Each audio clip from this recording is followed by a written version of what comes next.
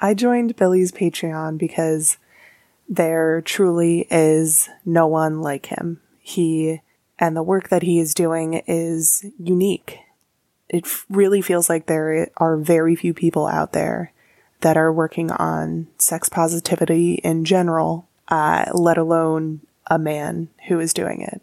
And especially in a non-creepy, really awesome, open, and emotionally vulnerable way. It feels very fresh and very new. And as a woman, it doesn't feel weird and creepy to listen to it, which, again, it's just so refreshing. And I want to support Billy and make sure that, he is able to continue this work. So thank you, Billy, and congratulations. Welcome to the Man Whore Podcast.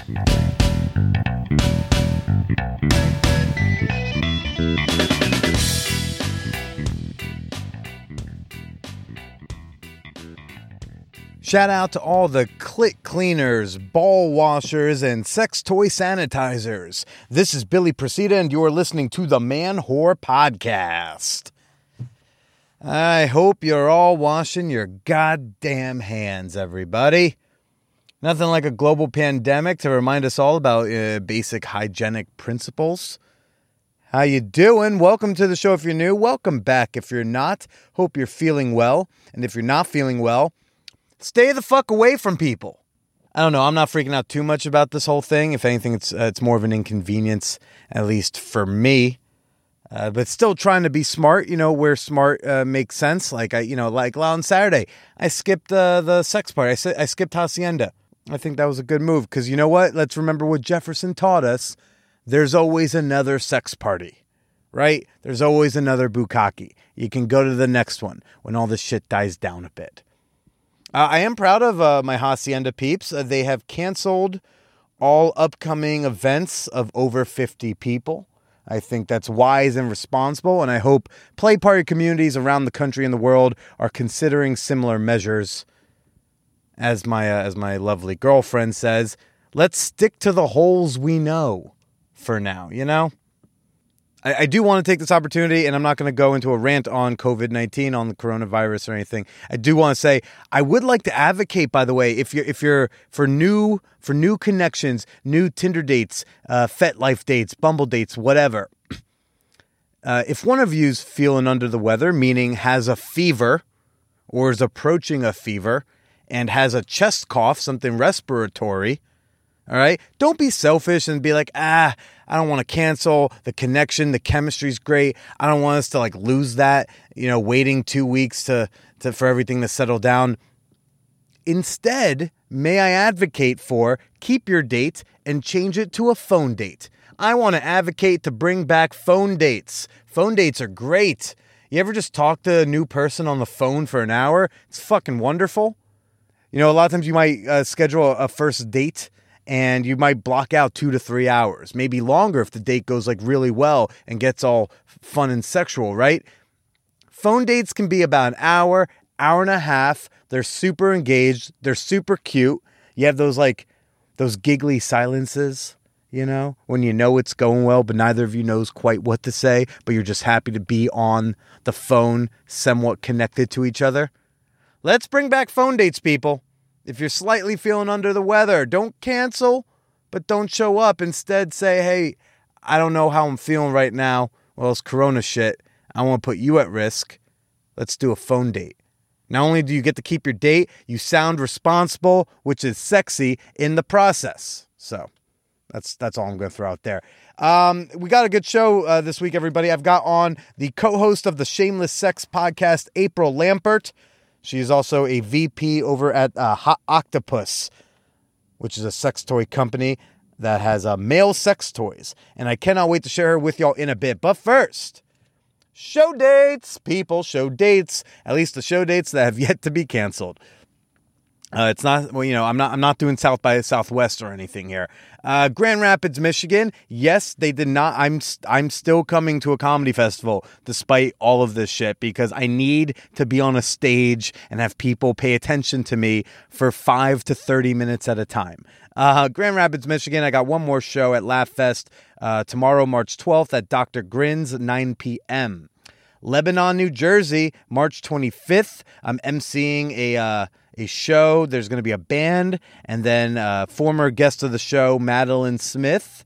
She's going to be doing a set. I'll be emceeing. I know this sounds weird, but if you want to come, email me for the address because I don't know the name of the venue, but I have an address. It's weird. Williamsburg, Virginia, March 27th. I'm at Revolution Golf and Grill. Cincinnati, Ohio, April 17th, I'm at The Hub. And Leesburg, Indiana, April 18th, I'll be at Tippy Creek Winery, featuring over there. Of course, the most important show dates of them all, and I believe I said this last week, I'll remind you again, ManwhoreCon.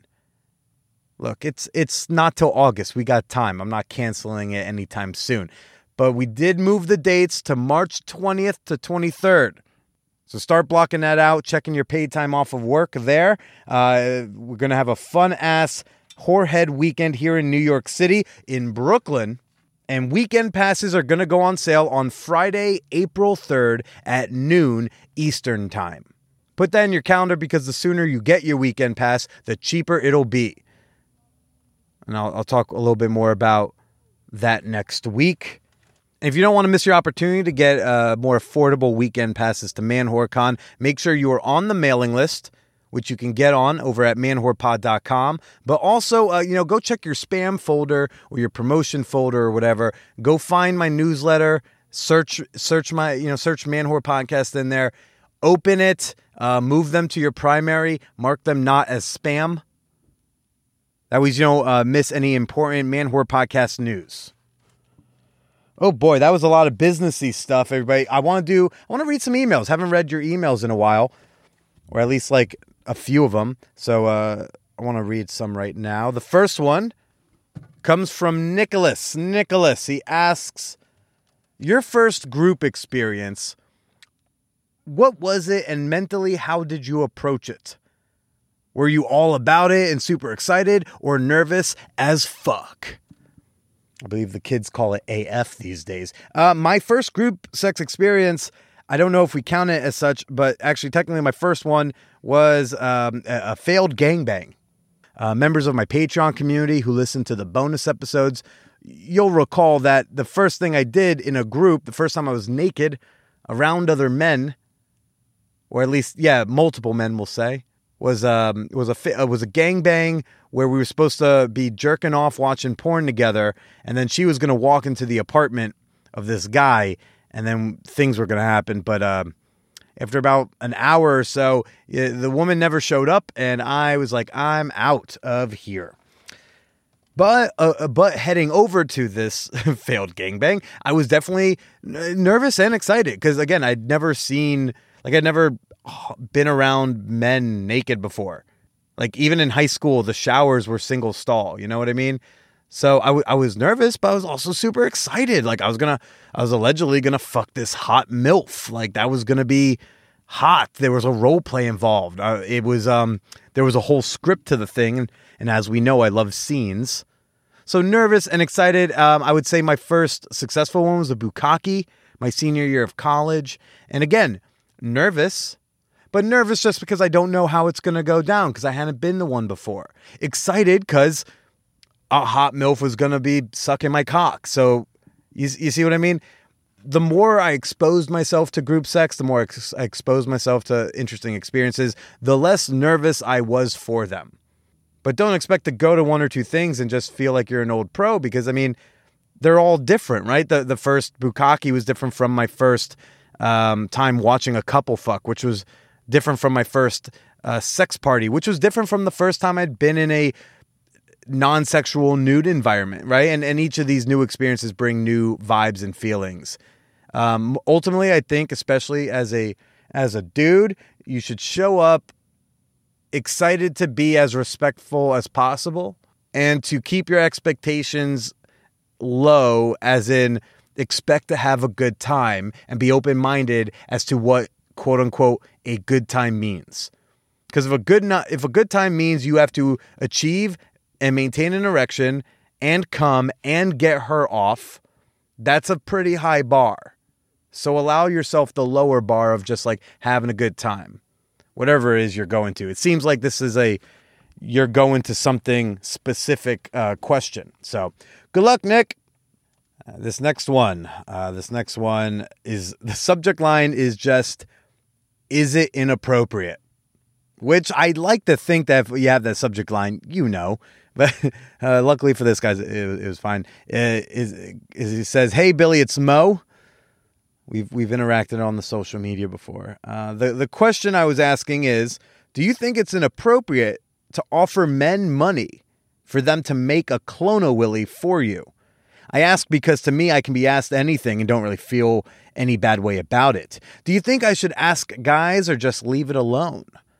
Thanks for taking out the time for the advice. Well, Mo, it depends on the guy. I think that's an incredibly important question. Is the guy a sex worker or someone who regularly makes money for their sexuality? Is he a stripper or does porn or something? Because then absolutely, I think it's appropriate to ask yes. Because that's who has implicitly asked to be paid for sex stuff, even if they don't offer that particular thing. And even if they say no, it's not odd to ask them. Asking me to make a clone-a-willy is totally fine because, of what I do. And just to let people know, if you don't know already, Clone-a-Willy, they're a company, they sell kits where you can make a silicone mold of a cock. They provide like a baseline vibrator that goes inside the molding, so you turn your dick into a vibrator. Now, however, Mo, asking your waiter or some random hot guy on Instagram he's just an accountant, but like he also posts his gym selfies, that would be inappropriate. Inappropriate. Do not do that. They did not invite that. Also, if you're going to approach someone for that, you should obviously offer to purchase the Clone-a-Willy and ship it to their home, or include it in the amount that you send them and let them order it themselves if they don't want to give you their address. And also include shipping for them to send it back, which is, like $10 for that's probably fine. And then, of course, like the amount that they want to do it. So, I read that email because I thought it was a good one to share with the masses. But what we ended up agreeing to is he was asking me to clone my willy, and I gave him a rate. And he's going to be sending me some money soon so I can order one and send him a Billy Procida custom cock vibrator, I guess. All right, this last one comes from Dave. Dave frequently asks me questions, and I do enjoy answering them for him.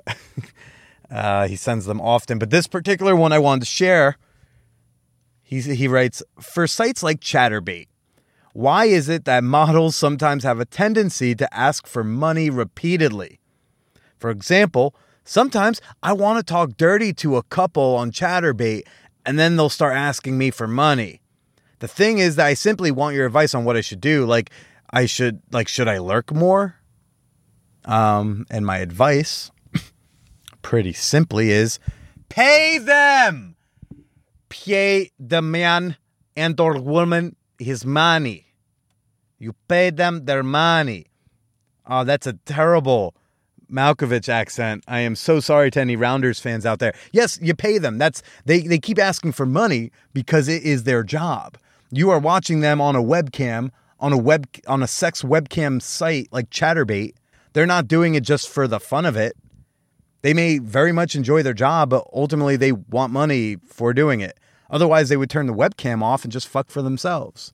If you want to talk dirty to them, tip them. That's how those sites work.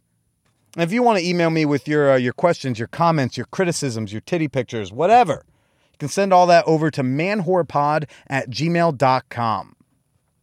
I do want to pose this to y'all, and please email me how, if at all, Is the coronavirus affecting your sex and dating life? Are you also skipping out on orgies? Are you throwing your own private stuff? Are you not taking on new partners? Are you settling down with the dating? Do you have a significant other, but maybe one of you is not feeling well? What do you do with the self-quarantining? Do you just both look at each other deeply and romantically in each other's eyes and go like, we're going to suffer this virus together, babe? And then you swap spit. I don't know. So again, please email me, manwhorepod@gmail.com. Would love to know how the COVID-19 virus is affecting your life. All right. As you've heard last week and today and for the rest of the month of March, you're hearing at the beginning and ending of each episode, you're hearing these testimonial bumpers from members of my fan whore community on Patreon. And they're telling you why they joined up and became members on Patreon, why they support the Man Whore podcast, why they enjoy being a part of the community, why they enjoy nearly 200 bonus episodes of this show on Patreon. And I just want to say my patrons fucking rock. Like, it's so cool. Like, you know, I know I talk about the Peep Show often, and I think I talked about it last week. But, you know, the Peep Show is like a cool way to just have like a built-in group chat of like 70 new friends, and we all just like to compliment each other and give each other words of support and show off each other's bodies. You know, like, it's a pretty fun group to be in. I interact with a lot of them one-on-one in my DMs and emails.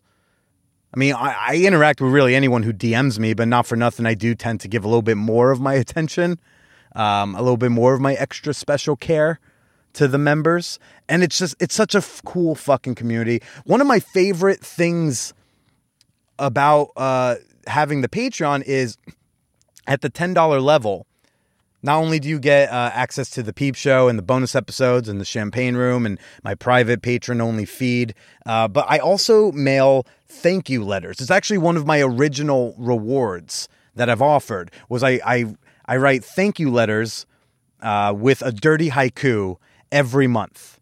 And I send that snail mail, not an email blast. No.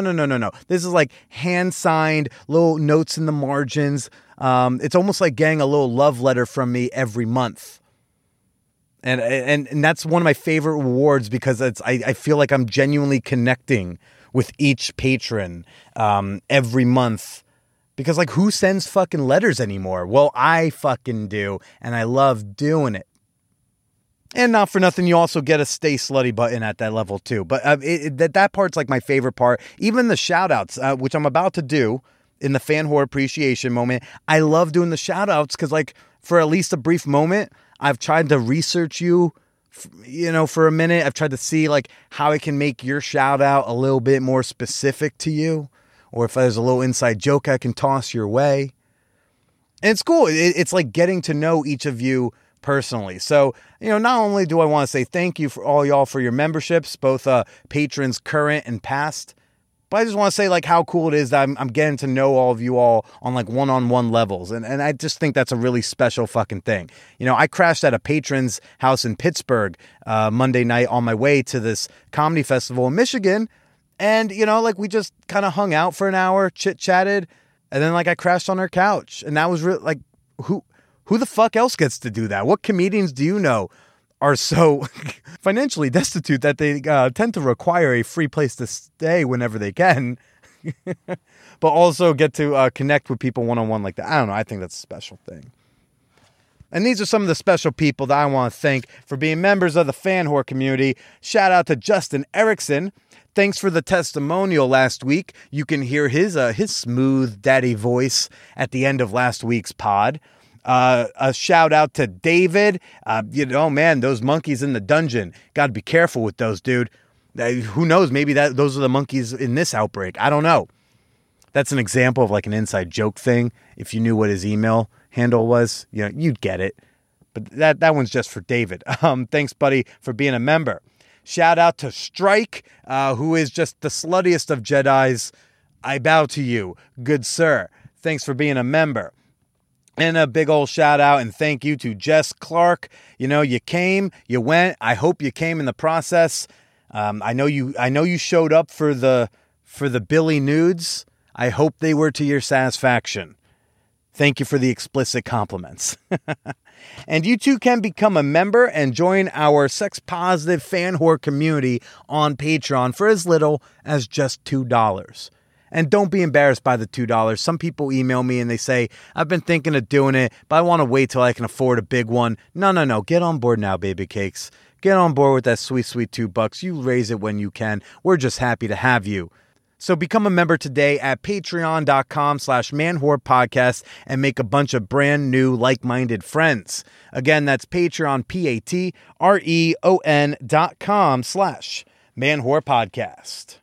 And now for this week's guest, April Lampert. April Lampert, she's the co-host of the Shameless Sex podcast, which you can hear my episode of their show this week. I think it came out yesterday or today. So go check out the Shameless Sex podcast and listen to my episode. And now you're going to get to know April better. I do want to make this note. I previously thought April was a sex educator too. Her co-host on the show, Amy Baldwin, is a sex educator, and she opened a sex toy shop with her mother, which is fascinating. And later this year, you're going to hear Amy on the pod. I thought April was one too. I did not realize that April is more like on the business-to-business end of sex toy stuff. She's a vice president over at Hot Octopus, which was my first sponsor. And I feel like I missed an opportunity to ask some different types of questions. But me and April totally connected and kind of just like riffed for an hour, actually over an hour. And it was super fun. I had a blast with her. I could talk to her for hours, I'm sure. So I hope you enjoy my conversation with April Lampert. This episode is brought to you by Visit Williamsburg. In Williamsburg, Virginia, there's never too much of a good thing. Whether you're a foodie, a golfer, a history buff, a shopaholic, an outdoor enthusiast, or a thrill seeker, you'll find what you came for here and more. So ask yourself, what is it you want? Discover Williamsburg and plan your trip at visitwilliamsburg.com. I'm head of all the sales, and I help with product development, marketing strategies, building new clients. There's no hat that I won't wear in the company. And was the Pulse the initial product for Octopus? Yes. Because I fucking loved that thing. The Solo was our flagship item. Yeah. So you like the Pulse I have technology? recommended it for years. I have always recommended that toy because I think the strokeless orgasm is a never talked about thing with the dick havers. And I'm just like, yo, y'all are missing out. For real. And it can help you have multiple orgasms. Have you ever had an orgasm and then put it back on? I have not. The only time I've done multiple orgasms is if I was watching like a JOI video where they were like, we're going to do like come and then come immediately again type of thing.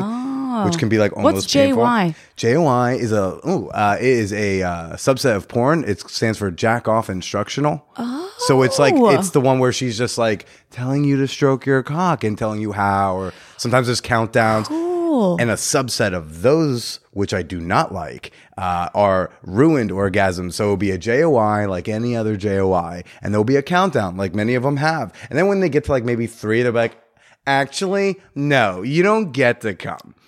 And I'm like, what? Some people love that, right? Okay, they love that humiliation shit, so, but not for me. So they kind of conduct this energy and then say you can't come.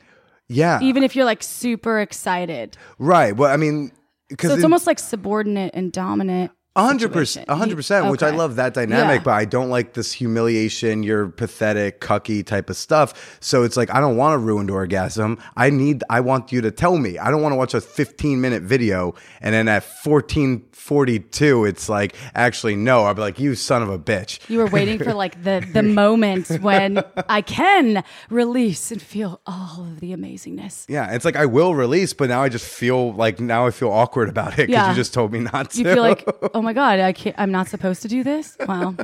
That's the thing with Hot Octopus, which I thought when I moved from the company that I was with, because I haven't been in this sex toy industry now with Amy. Amy is the reason that I exist, my business partner in Shameless Sex. I should say, I am here right now with April Lampert, one of the co-hosts of the Shameless Sex podcast. Yeah. I love your accent. Oh. Yeah. Like, It's a nice one. Wait, where'd you grow up? Wisconsin.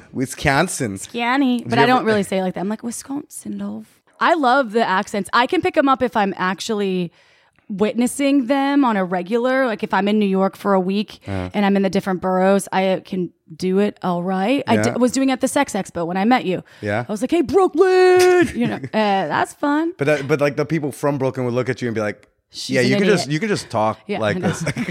I only do it for a minute. I don't go into a whole rant for sure. Same with London, where Hot Octopus is from. You can tell the different areas, like by street sometimes, where the accent is from. Right. It's really cool. But so how'd you meet Amy? How'd you link up with her? Amy, so right now you're on a road trip. You're in Santa Cruz. I moved to Santa Cruz from Wisconsin. Okay. I actually moved from Minnesota. I went to college there.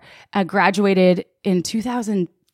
So it's been so many years, and moved here on a whim while I was studying for my LSATs. So You were going to be a lawyer. I was. Well, so was I. Were you? I quit that dream at 15, but I was very much from like 5 to 15 supposed to be a lawyer. I'm a terrible liar, so I don't know. You have to, on some level, fake it till you make it with lawyering, with being an attorney. I mean, you really do. What was your reason to not pursue?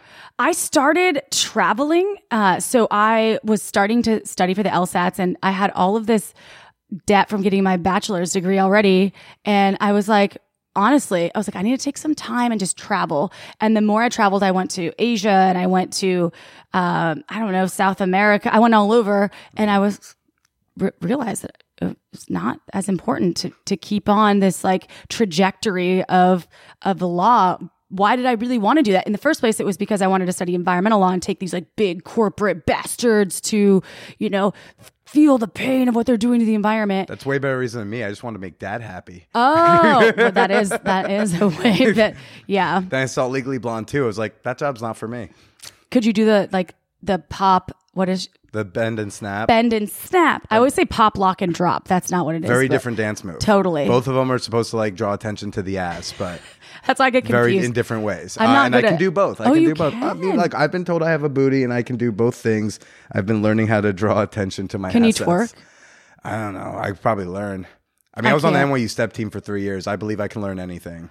I've tried to watch numerous YouTube videos and learn how to twerk. Never happens for me. I cannot. I'm too white. I don't know. Guess. I don't know how much Wisconsin gals are supposed to be twerking. So I think you're okay. Yeah, I know. I can't line dance either. So all the people in Wisconsin are so disappointed. Anyway, I'm sorry. Tangent. This is like so easy to get on a tangent, isn't it? It's fun, right? I love it. I come in with no questions, and I'm like, who knows what will happen? I love that. I mean, when we do a podcast, so Amy and I, when I met Amy, we were waitresses, and she was 21. I was 23. Obviously, like moved to Santa Cruz from the Midwest. Y'all been like ride or die for a while. And we first met, and it was. She's loked out Santa Cruz, and Santa Cruz is a bubble. If your listeners don't know, it's Central California on the Monterey Bay, beautiful, beautiful town. And now it's close to the Silicon Valley. So you have a lot of tech industry, a lot of really progressive people. They do psilocybin treatments and all sorts of very out of the box Eastern medicine mixed with New Age medicine. People are not into the typical systems that are in place in a lot of areas. I don't want to put those drugs in my body, man. They're very unnatural. I want to go to this holistic healer while I also reserve it on my iPhone. Yeah, right? It's very natural. Let me just book that appointment. But Santa Cruz is like that. It's totally got this very interesting integrated society. And anyway, they don't really like outsiders that much when it comes to, I shouldn't say that, like in a way, Amy only had loked out Santa Cruz friends. Okay. So I was like this girl from Wisconsin waitressing together, and I went to this party in Santa Cruz that I got invited to, and it was like a Burning Man party because there's a lot of burners. Okay. Amy is one of them. And this guy like had a flogger and was like, bend over, I'm going to spank you. And I had never in my entire life been exposed to anything like that because it's so conservative where I'm from. And so I bent over, he spanked me. I was telling Amy about it 2 days later when we were working together, and she's like, what'd you do this weekend? And we had never hung out before. And I said, well, I went to this like crazy party, and this guy told me to bend over, and then he spanked me, and I like slapped my ass really hard. Everyone in the kitchen was like, brr. And was that your first time being spanked in such a totally fashion? Totally. How? Because I was dude, I never talked about I never talked about sex then. I didn't even own a vibrator at that point in my life. Were you having sex? The boyfriend that I moved out to Santa Cruz with was my best friend bro. I mean, literally we were bros and we hung out all the time. We had sex. I don't remember at this time, like at this point in my life, because I'm now 37. So this was quite a while ago. Probably it was not like enough to be concerned with not having enough. So it was often, the frequency was often enough for me not to be concerned. You weren't aware of what you were missing out on, maybe? Right. And he was only the third man I'd ever slept with. I'd slept with women before that. Good for you. Like one or two. So Amy turned bright red though when I was telling her this story. She turned bright red. And so I was like, I offended you. And she looked at me. She's like, no, I think I love you. I was like, really? Oh my God. And we became instant friends. I'm not kidding. After that, she like got my number and we started hanging out. And I met all of the loped out Santa Cruz friends. Story? Yeah, she was, and I didn't understand why at the time.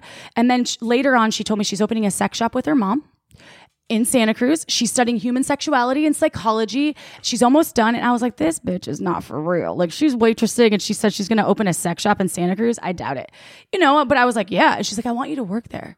And I was like, I don't even own a vibrator. She's like, we're going to change it. She gave me my first vibrator.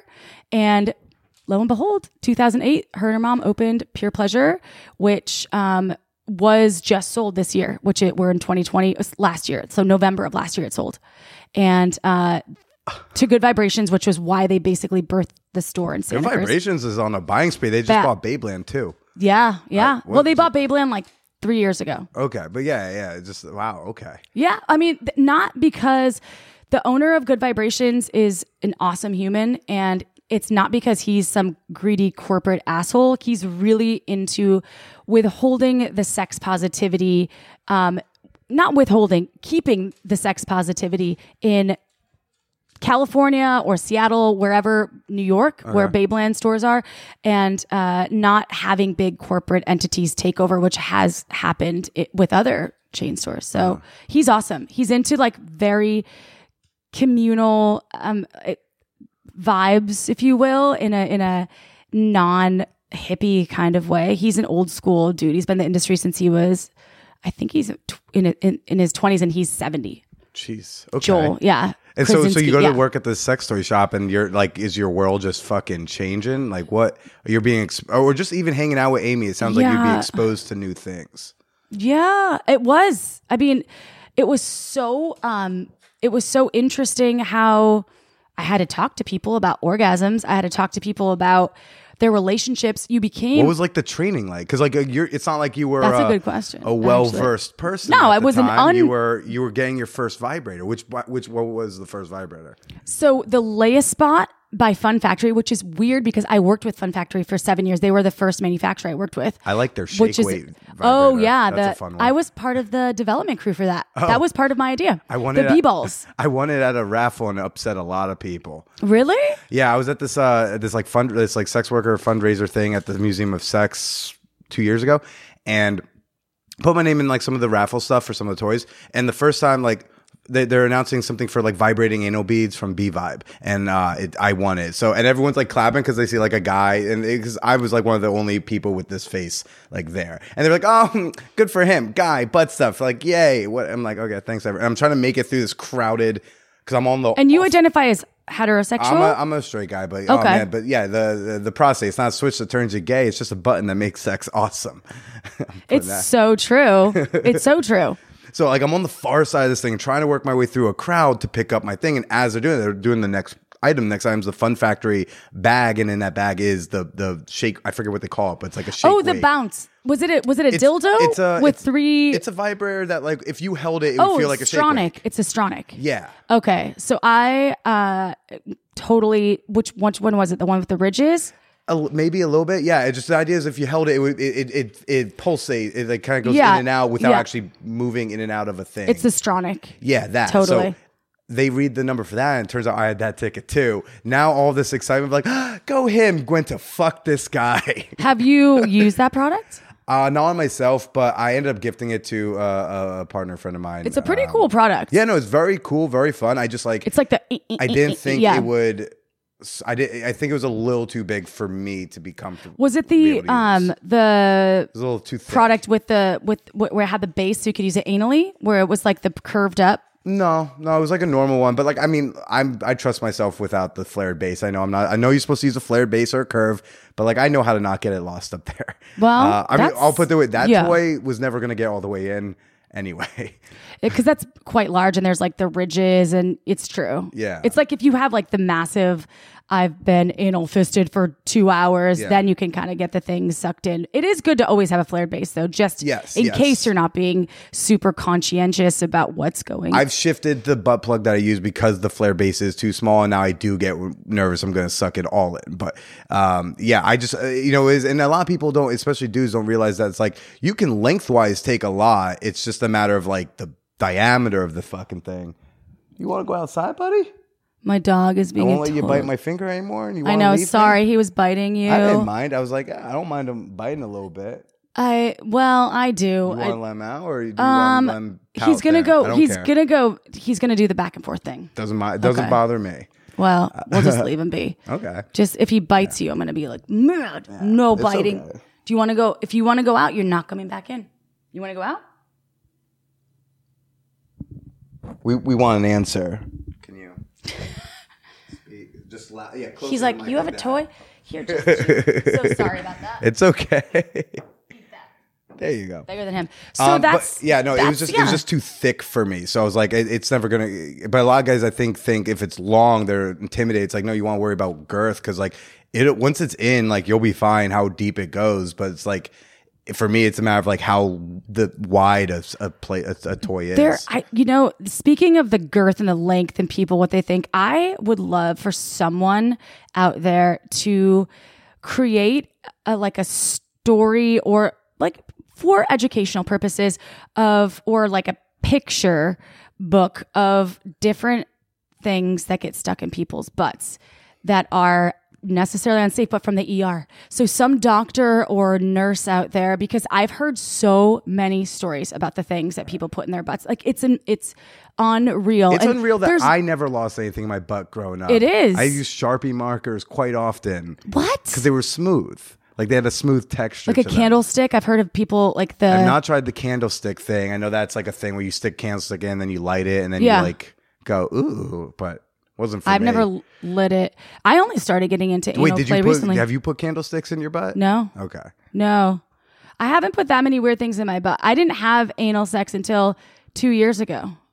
Okay. I was like never, not that I was opposed, it just never was, and I sold more butt plugs in Pure Pleasure than anyone else. So then what was the impetus to try anal? It was because my ex-husband, I've been married before and I was divorced like in 2016 we got a divorce. So this one's like is like about like a few years. 2.5 years, yeah, I think. Okay. Yeah, right around there. Cool. He's like fairly newer partner, and my ex-husband just wasn't like, he always was into it and interested, but wasn't into kind of the preparation. It was like easier for him when he was like aroused to just go to the vaginal situation because it takes so much time. Mm-hmm. And sometimes folks like that they're excited and they're like, they want they're like, ready. Oh my God, let's do this. And so it was just like on the table. He's like, but I'm never. hard. Wait, I don't want to have to start doing all the stuff to get your butt ready because my dick's already ready. I don't want to lose the dick readiness. So the ex-husband wasn't interested in doing the prep work for anal, but were you always kind of wanting to Totally. do it? I had a kit. I traveled with a kit after my relationship dissipated with my now ex-husband, I had like a little anal kit and I was like, okay, at some point, which consisted of lube, a butt plug, and this really cute, I got them from this Parisian lingerie designer that I met at this event that I did with Fun Factory, and it was a thong underwear, but that went into a bow that you like tied. So I thought it would be really cool, and I was like, I'm always going to be prepared. And there was a vibrator in there as well, and it was like a little kit, and I carried it around for I think like a year. It was totally, and I was like, I want to be prepped and ready for this. And butt plugs, as we know, you do need to wear for a little while. So I think my intention there was just like, if there was a person that I met, I would have the kit accessible, and it wasn't necessarily always in my wheelhouse of needing to put in a plug because I was going to get ready. So it just, I really wanted to experience anal sex. And actually, when I first started recording Shameless Sex, we did an Anal 101 episode. I think it was in 2017, maybe August for Anal August or July. And Amy was going through all the steps. And in the episode, and I haven't listened to it in so long, I can't remember, but I was listening and taking notes and knowing that eventually I would lose my anal virginity. And so I listened and had a very pleasurable first experience with my anal virginity, which I hate saying like virginity, now, like I lost something. But when you brought it up with the partner, like he was just gung ho, like deaf. He is completely like open and fluid when it comes to what like people, folks are into that he's like having these experiences with. So if I wasn't into anal, he would be like, okay, no worries. And since I was so curious about anal, and he's 51, so he's had a lot of partners. He's done some anal in his day. He's definitely done some anal, dude, for sure. He was well rehearsed and he was good about the patience. He's been doing anal since Boy Meets World was on air. Totally, probably. When was that? 92? That was late 90s, early 2000s. Okay. That was Bobby. You know Maitland? The name of the, right? Bobby and what was the other girl? Topanga. Corey and Topanga? Oh, Corey and Topanga. I was thinking of Bobby's World. Bobby's World? Wasn't that a show too, but around the same time on Nickelodeon? Okay, I trust you. Okay. God, I hope I'm not totally off base. Do you remember the redhead from Boy Meets World in the college years? She does porn now. Actually, y'all share a publicist. It's like Jessie Spano. Maitland Ward. She's like a new to porn person, but she used to be like a regular on Boy Meets World. And no way. Yeah, that's well, good for her. Hopefully, she's making money in porn because that's hard to do these days. I heard she is now the #1 chick on OnlyFans, so I think she's doing okay. That's awesome. Well, congrats, kids. That's why I support the cam industry. There's all these cam sites and I think it's important for people if they are using technology and making porn or using the cam, webcams, and people are paying them and it feels good to them and there's no physical exchange. Awesome. Yeah. If you're making money, it feels good to you. I've actually tried to tell a few of my friends that were stressed about cash. I was like, have you ever considered the cam industry? But at the same time, it's not nearly as easy as everyone thinks because you have to build a presence. You got to start a Twitter for it. You got to... You don't have to. There are ways you don't have to. I mean, technically no one has to, but just what I hear from all the girls I've talked to seems to be the best way to, if you're trying to retain customers and get people in, and I don't know. It all seems... I don't know a lot about it, so you're probably totally 100% right. You could do your code names, right? You can have your code. Just the idea of having, some people think they're just going to make an account and start and they're just going to get customers. But I think they don't realize that a lot of it is about fans being into the actual person, just like podcasts and just honestly, a lot of the entertainment now, it's a lot of people are getting really into the person and then they love the content that person makes. So they become a fan. Right. So just like podcasts, you're right. Totally. Yeah. So, but with Cam Girl, if you're just if there's nowhere to find you and start getting into Ashley's eating salad today, then it's here's Ashley's feet. I'd rather go. I don't want to see anyone masturbate on webcam unless I've seen what they ate for lunch. I don't know. Did you watch Euphoria? Speaking of the cam, I have not yet. I will get to. It's been I've been on the road. Okay. Well, when you're taking moments, it's a heavy show, and for your listeners out there, it has a lot of drugs. So if you're in treatment or sober or anything, it can be triggering. I think it's a lot of sex, I hear it's a very sexual show. It's so sexual. So obviously, I'm I will watch that show. But with teenagers, it's obviously my partner, as I mentioned. I don't know if we were recording then, but he has a 15-year-old daughter, and that age range. The protagonist in that show is about 15. I think she is 15, and it's so interesting because it's is this how fucking stuff is? Is this how? And I've asked her. I was the kids are doing? Is this what the kids are doing? Oh my God. And then you think did I just ask the question? Is this what the kids are doing? Fuck. And when you watch it, there is this whole episode or two maybe about camming. And I'm not going to spoil anything. There's no spoiler alerts. I just wanted to know because we were talking about the cam industry and that I think it sheds perfect light on how it is. So how'd you go from getting your first vibrator, a Fun Factory joint at, in your early 20s with Amy, working in her mom's sex toy shop, to being a sex educator with a popular sex podcast? Like what? Like, man. So first you learned how to use a vibrator. I learned how to use a vibrator. And then after I actually use a vibrator, I thought to myself, holy shit, I cannot believe I've gone 23 years. So I've been an avid masturbator since I was, I think 5, maybe 6 at the latest. It was 6. A pillow humper? The pillow humper. I had a teddy bear that I used to hump named Barry. I've heard about a lot of teddy bears getting Dude, molested. it had like this really round nose. I didn't even understand, obviously, what I was doing. It felt good. Yeah. And but I understood that I shouldn't do it in front of anyone. Like I did understand that. And I had a brother who I knew was doing something because I'd find like the JCPenney catalog under his bed open to like the bra section.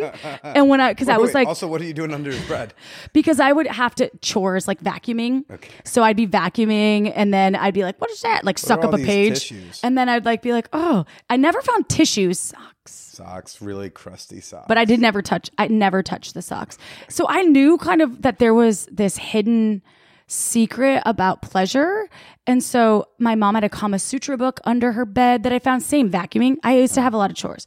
You weren't void of sexuality. You were just, it was very a private. It was private and not talked about. Yeah. I remember when I had sex for the first time, Amy and I always talk about how it's not losing your virginity. It's when you chose to have sex for the first time, if that was consented by yourself. Harley calls it that I love is, I think she coined it, maybe I'm wrong, but making your sexual debut. Which is great. Which I love. Yeah. That's so much cooler. It's like, ta-da, here I am. Here I am. Yes. Here you take me. Which it is a big deal. Yeah. And at least for me, and I was 16, almost 17, and I did not tell my mom anything. And I was with a college guy. And I remember there was a certain point where I needed birth control. And I went and got it on my own at Planned Parenthood. And she didn't find out until like a year later that I was on birth control. And I was a teenager. I'm like, what were you? Now in my 30s, I'm just so fascinated by her thought process. When I had a college boyfriend, she never checked in about birth control. And when I asked her about it, she was like, yes, I did. I was like, no, Mom, this was after I literally was like going through like trouble with him because he was in college and crying. And you were like, well, maybe you should break up. And I was like, but I'm on birth control and I love him. So, and she was like, you are? That's how it got brought up. So, coming back to why Amy and this whole thing and how I got to where I am today. Well, I just didn't realize how reserved you were. And totally. So that, because Amy, said like, I'm studying human sexuality and all that stuff. And you were just like, I'm in Santa Cruz. But I have a huge, like my mind is so open and I have a huge capacity to want to understand things. Do you start taking courses or you reading books? Like what did you do to... Amy had like this whole process of understanding education because she had studied human sexuality. So everything that was instructional, we were required. There were 3 of us. So it wasn't, I was the manager and she was like, instructional DVDs you have to watch. I was definitely wanting to watch all of these DVDs. Any of the books that were top sellers that were selling in the book section. And there were certain books that we were like, hey, we were invited to read. So I did. Is this so that you can teach people at the shop or Amy's like, you need to learn this. Totally. Yeah. And the proper, not only dialogue, the proper, terminology, but even the way to address folks that would come in with things that maybe I wasn't like the don't yuck people's yum thing. So that was something that I never shame people. I always thought it was so interesting to learn about people. I'd be like, wow, that's so cool. Or wow, that's weird. But I'm not like, ew. I never did an ew thing. I was never like that. And I think that's what Amy sort of understood about me with the spanking, which I'd never been spanked. And she thought it was awesome that I had like embraced this thing that I had no knowledge of. And so going into the sex shop and retail, there were so many folks that would come in and just need someone to talk to and to feel like they were okay and they were normal. That was when I was working there, I felt like that was it. And so I was a bartender at the time too. So that was almost the same thing, but a more private, personal thing. Because when you're a bartender, people share things with you that you sometimes are like they're problems with their spouses or they're cheating or something bizarre and off the cuff that they don't want to tell their friends. They would tell you. I've been told I have very inviting eyes. So like I have had since I was a child, strangers just tell me things. I'm like, I don't know why you're telling me this. I don't care. You do have very inviting eyes. What can I say? So therapy is your thing and this is helping people. So, right? Yeah. So Amy's giving you these instructionals so that you can teach other people in the shop.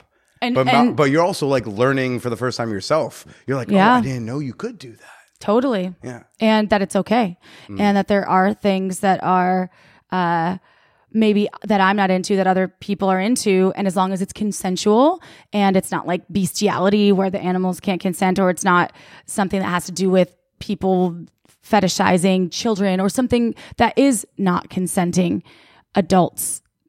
That's all great. If there are consenting humans involved, then it's a go. And after I got that into my process, I became really comfortable and actually enjoyed talking to people about sex. And it became almost like a natural life purpose that I didn't find, it found me.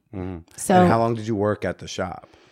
So I worked there from 2008 until I actually went to Asia for a little while. So I was traveling and I met my ex-husband, which was in 2009, at the end of 2009. And then I moved in 2010. So it wasn't long. Okay. So maybe like a year and a half.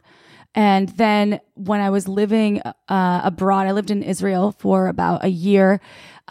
Amy came to visit me and she was just telling me, you have to go back to the sex industry. The sex toy industry is waiting for you, because she kind of knew I wasn't going to be in Israel forever.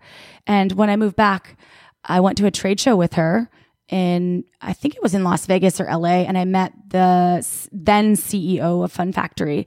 And I had planned to move back. And he had said to me, you're great. Well, you want to work at a booth and like at the next trade show at this, I think it was like a women's expo in LA. And I said, sure. And so worked it. He loved me, and this is also not without like any. This is also without any other training more than really just what Amy's. No, because talking about sex is not easy. Yeah. And so I went to this women's expo, and this is what this CEO was there, and I was just this green human that had no experience really, other than working the floor in an adult retail store. He observed me talking to all sorts of women about Kegel balls, and there would be 65-year-old women and 18-year-old women. And it was the expo was more for hair products and vitamins. And I don't know, they probably still do it.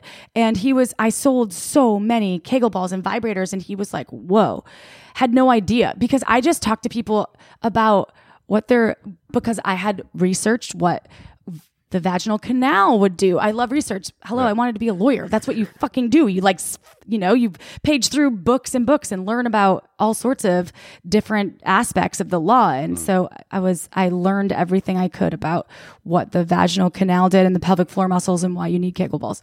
And he was shocked and impressed, and he wanted to hire me immediately, which he did. Then I worked another trade show because I was like, well, I'm in between. And so what are you doing with Fun Factory? I was their director of sales. Okay. So I did global sales for them. I worked for them for about 6 years. And they're based in Germany. And then I traveled all over the world with them. It was an awesome experience. What do you think people don't understand about the sex toy market, selling space? I don't want to say retail, because not the retail, because you're no longer on the floor. You're doing I'm assuming, bigger deals. You're not talking about how to sell a dildo to one person. You're trying to sell a dildo to a store, right? It's business to business rather than business. See, I'm a fake smart person, so I will pretend that I know all those things until it's all about, I run into a wall. Yeah, you're like, wait a second. Well, that's the thing, because every time I tell folks I work with Hot Octopus, or back then with Fun Factory, and because it's always like a top. I think I'm like one of the fun people to invite invite to a party, like, oh, this is my really interesting friend. Right. Well, you're in the intersection of business and sexuality, because it's not just because on the floor, I think it's more sexuality than the business, and then but no, you're almost like in the corporate sexuality. It completely nailed it. I think that's really, I mean, the stories I've heard sometimes have been interesting. Like, I don't know, did you read Buzz? By Hallie all Lieberman? The time. Yes. Oh, okay. So yeah, remember they had the story about the Hitachi and how that deal even happened to bring it to the States. And I was like, I don't think anyone thinks about how the Hitachi wand got here. No, no, and it was like in the 80s. Yeah, and they had to bring like the chick she was like the one Asian chick at the company. She brought her mom just to like help add some authenticity. And then like Shay from Vibertex. I believe so, yeah. Yes. So it's a family business and they live in Napa. And yeah, that's how they earn the rights. And now it's not even able to be called Hitachi. They can only call it Magic Wand. Oh, really? Yeah. Hitachi doesn't want an affiliation with the product because it's now, and that's my favorite vibrator. I have an OG Hitachi that plugs in and I'm so afraid that it will die, that I don't use it as often. If you die, you get to upgrade to the wireless. That should be I have the wireless too, but it doesn't have the same sensation. It doesn't. It doesn't. Like side by side. Look, I'm not lying. It's the OG Magic Wand because it's powered by the wall, like the whatever the wattage is intense enough to like blow out your clit for sure. So what are some of the aspects of, I guess, corporate sexuality? What do we not realize goes into selling sex on a corporate level? I would say it has to be, there's several layers to manufacturing sex toys, right? Mm-hmm. Especially for companies that are considered to be sex positive. And Fun Factory was at the precipice of this body safe movement and luxury products. Like now it's been done. Lulu's done it since I think only now maybe 15 years. Fun Factory's been around since 1996. So they've been around for a long time. So I would say that it's so difficult to bring the messages of sex toys to the masses and have them be comfortable with it. Not only because Fun Factory is a German company and Germans tend to be a little bit more comfortable with not only sexuality, but using sex toys. Go wear the leather daddy thing to Thanksgiving. They're like, totally. They don't have Thanksgiving. There's a lot more nudity, and the people they're a lot. They're definitely different than the U.S. folks or Canadian folks or whatever country that your listeners. You'll see tits in a commercial. Yeah. And you have sex toy companies that advertise on TV on a network like desired time slot where it's like 7 to 8. You'll see a sex toy company advertising. So I think bringing the messages of it's okay to buy a sex toy, and sex toys they don't have to be fleshy, veiny phalluses. They can be fun. They can be okay. They're not going to take away from your partner, or they're not going to take away from they're not going to blow out your nerve endings and in your body parts wherever you're using them, and helping minimize the idea that sex toys are bad. When I worked at Fun Factory, I felt like that was my journey, and that was something that you work with marketing on packaging, you work with on product development, and also on how do we get this message of it's okay to use sex toys to the masses, because it wasn't, and now it is definitely more accepted. And you probably, I know you've been podcasting for a long time. Hopefully you've felt this movement towards, look at CES, that show, the electronics convention in Vegas that banned sex toys and pleasure products for a while because of all sorts of different political reasons, and then brought them back on this year, 2020. And there's all of this stigma and all of this, I think, judgment when it comes to using sex toys. And I felt like that was my journey when I was at Fun Factory, and that we were starting to achieve it. And then moving to Hot Octopus was a shift for sure, because it's penis toys. Penis toys, vulva owners have had access to products for ages, since the Victorian age. I have a comedy buddy, Mike Cannon. He's past guest of the show, and he had 6 minutes just on the fleshlight. 6 minutes just on pocket pussies. He had a Letterman set worth of jokes just on that. And he was like, you ladies have had stranglehold on the sex toy market for forever. It's our turn now. It's true though. And now you're finally feeling it. Like you finally, it's still not regular conversation. When I tell dudes, let's say, okay, so let's not be super politically correct here. When I just tell bros, homies, oh, I work with a sex toy company. Oh, really? What kind of sex toy? Male masturbators. Oh, why would I need a male masturbator? I have my hand. And I'm like, why do you take a car anywhere when you could walk? You get there more in style and you get there faster, and not necessarily faster, but you get there with a little bit more ease. And you don't have to like burden yourself with a rosy palm. You can actually just use the device. It's 2020. But I don't think dudes even know that masturbation sleeves exist. You know, like that's just like, that's one of many examples of like male sex toys that, you know, I don't think even people, they don't think about it because they don't even think it exists. Well, what about the fact that they look nasty? A lot of the pocket pussies from back in the day, they have like hair, like fake hair. Have you ever seen those things? I mean, I've also never. They're gnarly. I stuck my dick in one of those because they sponsored the show. Like they sent me a free one. This is the Auto Blow 2. Oh yeah, the what? I know the owner, the founder. He's awesome, but definitely Brian. I was like, you know what? I see the appeal for people who don't get laid much. Why this would be awesome. And I was like, I think I need 1 or 2 extra rings to get me, because I like a tight, like for example, on blowjob, I like a tighter blowjob. I don't want to face fuck somebody. It's just like I'm sticking my dick into an abyss. I want like tight suction. So I was like, oh, I think I need this to be tighter. The whole thing, and then it also feels you also have to forget that you're sticking your dick in a thing. And it also sounds like it was also very loud. I legitimately put headphones on and played music. So that way I didn't have to And that's a thing, because you are focused. When my vibrators are really loud, which the magic wand is loud, I'm really concerned with, is my partner's daughter home? Yeah. Is the neighbor listening? Are the windows open and they can hear when they're going into the coffee shop below my house? I don't know what it is about like a women's vibrator that I like think is so sexy sounding, but the Auto Blow 2 sounded like a fucking machine. Do you ever use cock rings? Like vibrating cock rings? I had one. I've lost the charger for it. It was the Jesuit Mio or whatever. I'm going to give you the Atom, which from Hot Octopus before you leave here today. It's a shaft ring. And if your partner digs vibration on the vulva, so we'll try when she flies into Portland. It's really great. It's a little, it can be a little constricting feeling on the shaft. It's not for the shaft and balls. I think that those are the best way for both penis owner, vulva owner to actually enjoy a hands-free experience that feels good for both, because your shaft, your cock becomes a vibrating mass that when you're penetrating, whoever you're penetrating, wherever you're penetrating, feels really great. Yeah, no, cock rings, I would like to get more into it. Like I said, I had the one that I really liked. I just lost the Jeju one. Yeah, and what I like the Mio. Yeah, I like that one a lot. It's a good one. The charger, and it was really expensive, but like I got it for free at Babeland, and you're gonna love the Atom. It's incredible. Are you ever into perineum stimulation? Yeah, it's what the Jesuit, because it had. I don't know. You remember how it had like. It's Jeju. Don't say Jejuet.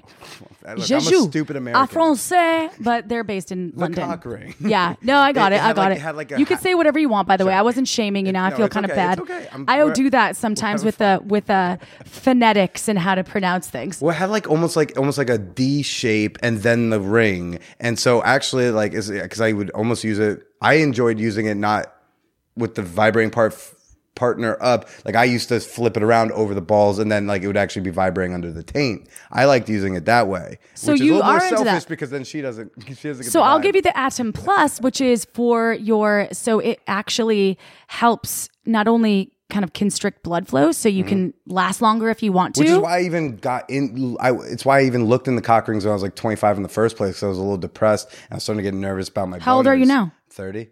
Okay. I mean, it was a very limited time. That's awesome that you're 25 and looking at these solutions. Yeah, that's incredible. Well, I was already doing the show, and I thought I hit a Babeland, and we worked something out, and they gave me like a little instructional in exchange for content, and it was like, I don't know. I think I was just I was 25. I was nervous about my boner for no good reason, because it was like I was 25. Everything's fine. What were you nervous about? I was just like that it wasn't like up to what people would think or expect. It wasn't hard like what 2 or 3 times in a row, and like I panicked because I was 25, and I think dudes, when our boner doesn't work, we think it's supposed to work all the time, so you panic. Really? When really, like, yeah, sometimes just you're not into a thing.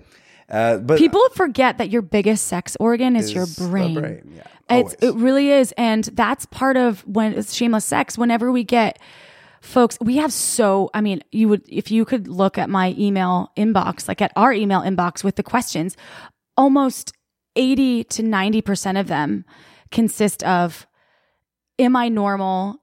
Is this okay? And how can I be a better lover? Or how can I have better sex? All the questions can be dumbed down. Like the answers can get dumbed down to like, it's probably not weird. Like there's probably 7 other people who like that. And I don't know, ask your partner. Like that's the answer to most of the questions I get at manwhorepod@gmail.com. Well, it's like, the thing is like asking your partner can be helpful, but it's also helpful. I mean like more like when they ask the question of like, would my partner this? Does my partner want that? And I'll be like, I don't know. You have to ask them. Oh, they're asking if their partner would like that. Right. Basically like would my partner like anal? You're like, I'm not sure. Yeah. Almost any question I've received, one of those 2 answers of it's fine or ask them. Those are usually the answers ultimately. I find at least. And that's you're right, because a lot of folks lack the knowledge on how to like communicate or even address needs or desires within their sexuality, because it is a tough conversation to be like, hey, I've had this trauma, or I have this shame, and I really like this, or I really don't want that, and I know you're into it. Those are hard hangups or hard boundaries sometimes to gloss over or to push through. And that's also like keeping the spice, keeping the flavor alive in your sex life. How do you do that, right? Well, it's endless, the possibilities, but it's also endless to want more of that fire. Yeah. Well, has there been a difficult conversation you and your partner have had to have in your sex? Fuck yeah. Well, what's an Hell example of that? So, there's been. So my partner, I love making out, kissing, and biologically, big fan. Biologically, a lot of vulva owners, and if you look at stats, I'm not going to put exact percentages out right now because I don't have them in my brain, but there's a large majority, and it's above half of humans that are female identified, let's say, that need kissing biologically to start to feel the turn on sensation. And my partner will skip that step a lot and go straight for the clitoral. Yes. And I'll be like, hey, and I'll like check in and be like, hey, can you just kiss me more? Or hey, you're going way too fast. Or there's like this just beeline for the vagina. And I'm like, whoa. Like, hey, can we slow down? So those are conversations, and it's because there's excitement and there's this whole drive to get to this end result, which is what? Orgasm, right? Once the orgasm happens, everyone feels like it's a reward for all of this effort. And it's the pleasure that's I guess the quest that people are looking for. For me, I just enjoy the journey of if orgasm happens, I feel like that's the candle on the cake that I blew out. I'd never go into a sexual experience, even masturbation, expecting it, which when I'm masturbating, it's disappointing. Sometimes when I can't orgasm, I give up. I'm like, fuck it. I'm over it because I'm in my head too much. I'm like, oh, I have too much going on.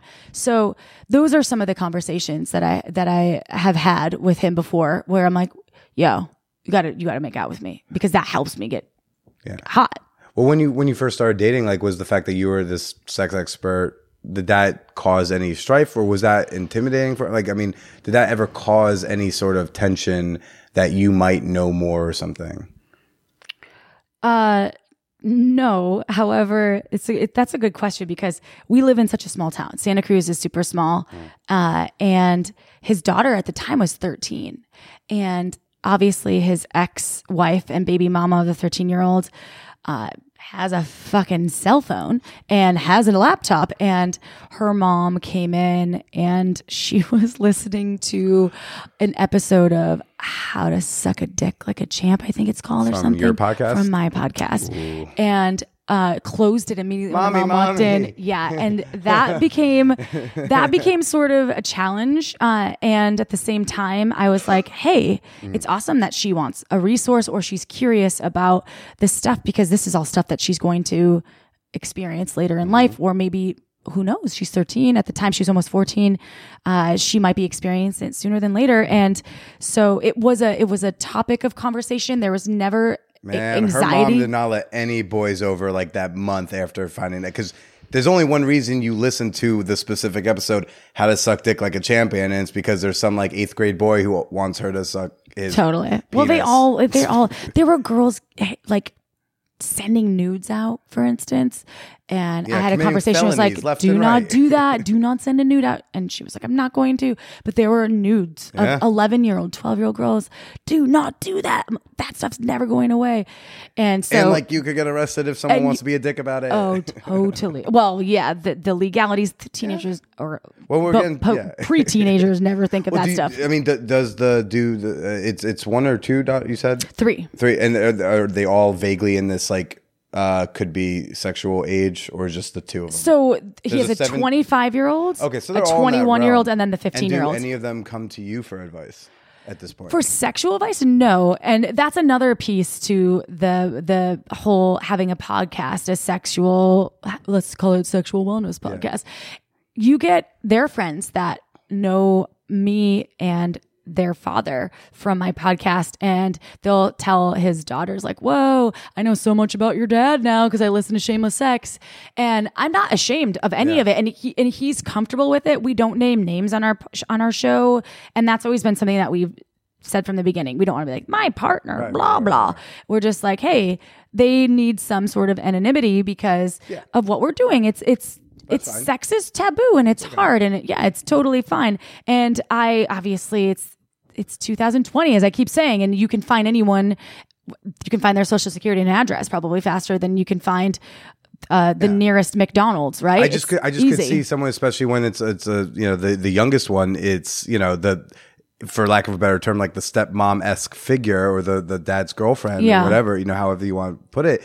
When you know that that's what you do for work, I could totally see going to you to be like, hey, this guy wants to do this or this. They that, don't. Hey, I wish they would. And do you excitedly just like kind of actually, like, you know when what? are they going to ask me? The oldest one does. The oldest one is now dating someone, and she does. They were all single for a long time, and the oldest one just got into a relationship, and she started to tell me, and if her father's around, she gets like, well, I'll talk to you about this later. I've given them all vibrators, not the 15-year-old, but I've given the 2 older ones vibrators. And I'm like, here, whatever you want to do, giving them lube. And I'm like, and I don't want to ever force any of my, whatever advice or anything that they maybe don't want to hear, opinions, anything that you're not thrusting the sexuality upon them. No. And I don't think that any of us should. Sure. Although when I am at parties, if there's a bunch of straight dudes, I'm like, hey, do you know where your prostate is? And they'll usually be like, what? What do you mean? I'm like, do you know where your prostate is? Like, what do you do? And it's always because I love teaching straight men about their prostates. I think that's really fun. Were you teaching him about the prostate? He was like, oh, honey, I know. Actually, I have, and he was, I think, pleasantly surprised by what the prostate can actually have as an orgasmic muscle, like how much that can actually be achieved with stimulating the prostate. People don't understand. Yeah, no, I don't think they'll learn. Look, we had Broad City started normalizing pegging, and then girls started putting ass eating back into the conversation. So I just talked about ass eating, and with my partner, and on the last podcast that we recorded, because I actually licked ass for the first time in my life, like last week. I assume his. Yeah. I don't know how y'all swing. Yes, his. Because I have been into the idea of doing that, but I'm a germaphobe. Like a weird. I sort of picked up on that. Did you? Yeah, when you were picking hairs off of the mic. Yeah, sorry, I know, but I still put it on my mouth, so I'm not like that. I don't care. I have a weird, some like OCD tendencies. Do you sometimes feel like this silent pressure to do and try things that you haven't because you are a sex educator, that you work in this industry, that you have the podcast? That's a great question too. I like your questions. All I have are good questions. I have no other skills. You know what? I've never answered a question like that, and I would tell you, in an honest and transparent way, yes. Sometimes I feel like I'm more vanilla than my listeners, and I'm like, fuck, do I need to do more work? And I'm not a swinger, and I've never have been. I feel like my capacity for sex is vast. I want all of the things and I want to eat it up. Within the monogamous relationship? No, not necessarily. I don't okay. always feel like I would want to be in just with one person forever. I have never felt that way. Okay. I'm open to a lot of different experiences and to inviting new ideas about or new pleasure, again, experiences. I can't think of a better word because it would be an experience. Like I will always accept those in. However, the idea of labeling it like I'm a swinger sounds fucked up to me, where I'm like, oh, I'm a swinger. And it would have to be with someone that I don't know within my relationship confines and that I wasn't seeking out. So it would have to happen like in this organic way. And if it's like a friend, like a girlfriend would come in or a guy friend, and it was like this 3-way experience, it would be weird for me because I don't know if I'm like foundationally like stable enough within myself and secure enough to know that I could go back and feel totally comfortable with my friend that I like, you fucked my dude or you fucked me. Like, oh, that's my brain and how it works. How do you respond to yourself when you're thinking things like, oh, am I more vanilla than my listeners? Or am I not trying enough things to be a sex podcaster or something? I respond with, I'll go in my own flow and I'll do my own thing. And I'm not going to judge myself. That's not fair. And I feel like I'm a very sexually open human and I'm really willing to explore. And I also don't want to label myself as being this, like I'm not, really well rehearsed in BDSM. And I've probably been to a lot more crazy parties or sex parties than most people, but I still consider myself to be vanilla because I'm open to hearing about everyone else's experiences. And then I think, wow, that's like way, like my partner is way freakier if you could imagine. Oh, that I saw him. I can imagine. Yeah, totally. He looks like it. Yeah. He's totally, and he always says that. He's like, it's so funny. But like, I love new experiences and I'll be like, choke me or like tie me up. I love that kind of stuff, but I wouldn't be like, I'm a kink person or I'm into fetishizing being, a slave so those are the things that I'm not comfortable with.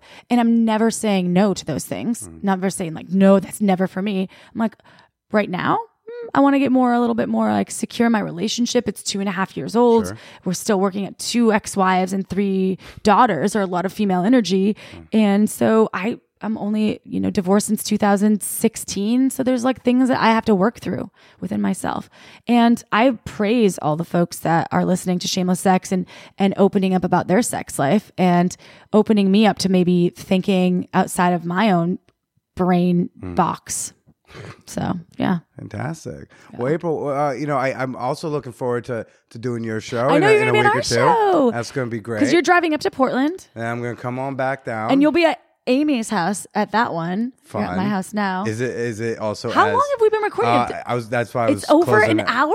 We just hit an hour. Oh my god, it's gone so fast. Yeah, no, we just chit chat. If you didn't have the show that you had to go to, I would have kept going. I know. I'm supposed to go to Berkeley. I'm like, is it really gonna happen? It's not. Yeah, I don't really want to go. What's the show? It's amazing band Dirtwire. Have you ever heard of band Dirtwire? No. Have you ever heard of Beats Antique? I'm the worst music person, babe. If you're listening, my girlfriend's way more in the music. If you know any of this, can you tell me? It's like gypsy kind of rock music, and I say that because it has like these.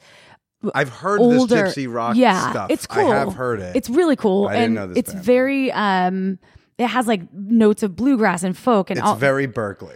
It is very Berkeley, and I've been made a promise for 2020 to hear more music and to go to more shows because I don't do that enough. So that's why. Is it going to happen?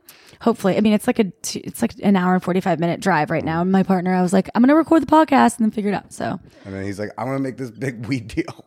Yeah, right. I walk in and it's like this monstrous. You let me know if I have to take that. This monstrous bag of weed. Yeah, we should probably not on say the that. kitchen counter. Actually, we could say that Santa Cruz Roots is his brand. Check They're out awesome. Santa Cruz Roots. Yeah, Santa Cruz Roots. We'll put it in the show notes. Show notes, Santa Cruz Roots. So thank you for having. I can't wait for you to be on our show. Thank you for all of it, like your openness and bringing sex positivity to. I think a lot of folks that identify as men need to know that they are normal too, and to have a quest for the inner sex positivity that we all should long for. Thank you. Yeah. Well, until they hear me on your show, where can they find you? So shamelesssex.com. That's our website. Obviously, we are on all of the podcast apps. I mean, there are so many now. I mean, from Luminary to Pandora to Spotify to iTunes to Google Play, anywhere you can find a podcast, you can find Shameless Sex. And if you follow us at Shameless Sex Podcast on Instagram, we do tons of contests. I mean, almost one every month or bi-monthly. She's giving away sex toys all the time. She's like, I'll give you a sex toy. Hey, a partner's daughters. And you get one. You get a toy. Yeah. We really do. We love, and we're doing a lot of really interesting things for Valentine's Day. I don't know when this is airing.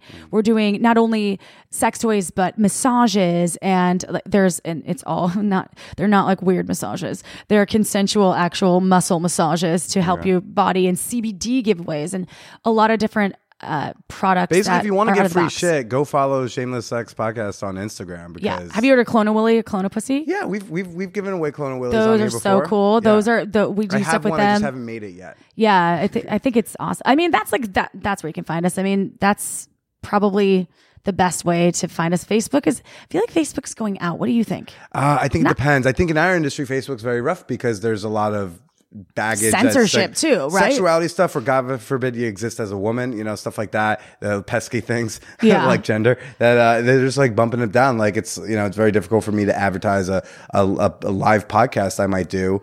Totally. YouTube's hitting that way as well. Yeah. So I have the Facebook page. We have the Man Whore Podcast Facebook page. We just use it for like a lot of fun memes, articles, and like updates. Yeah. And every once in a while, if I have a really good orgy joke that did well on Twitter, I'll cross. I like that. I like good orgy jokes. I know we don't do shit with our Facebook, so we are not on Twitter really either. I mean, Twitter's hard. It's like, hey, here I am, blah blah blah. I don't know. I'm a words guy. That's why I love. So you love Twitter? Yeah. So like Instagram's the thing. I have to learn how to do the visual medium. But like right now, I'm just like learning how to take more thirst traps. So I'm just trying to like test it out there. I appreciate people that are words people that can just. I am a comedian. It's like I know, the only thing completely. I should be able to do. Yeah. You're like, I can't do the visual. I like the what is it like? Wording it out. There's a word for it. What is it? I want to watch you try to find it. Damn it! Yeah, it sounds like 2 words. No, 2 syllables.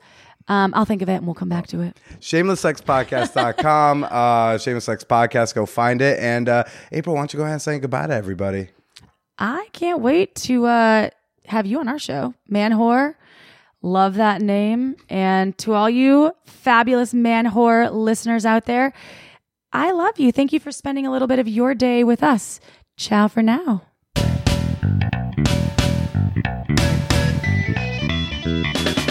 Woo! I think I owe y'all a follow up with April. I have so much more I could ask her and kind of probe her on. So, we're going to have to hear from her again at some point. Again, go follow her on the socials and go check out the Shameless Sex Podcast. If you need an episode to start with mine. We had a blast. We talked about, sex parties and such. Of course, you should be following me on social media. Honestly, I recognize some of your names when you follow me on Instagram, and I go like, it's been like almost 6 years. You're starting to follow me now? What's going on? But hey, I get it. A lot of you think you're following me on Insta, but remember, my Instagram got taken away. So go just double check that you're following me. Go check out at Billy is Procida on the gram. I'm still at the Billy Procida on Twitter.